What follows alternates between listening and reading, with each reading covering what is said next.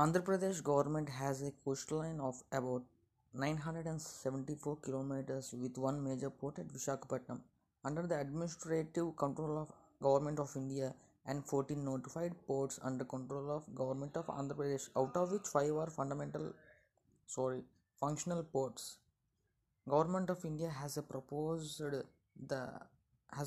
the development of second major port at Durgarajapatnam in Nellore district as per State Bifurcation Act 2014, which was supposed to be operational by year 2018. Government of Andhra Pradesh has formulated AP Port Policy 2015 to integrate various incentives available for structure projects under one umbrella to make India a lucrative destination for the investments.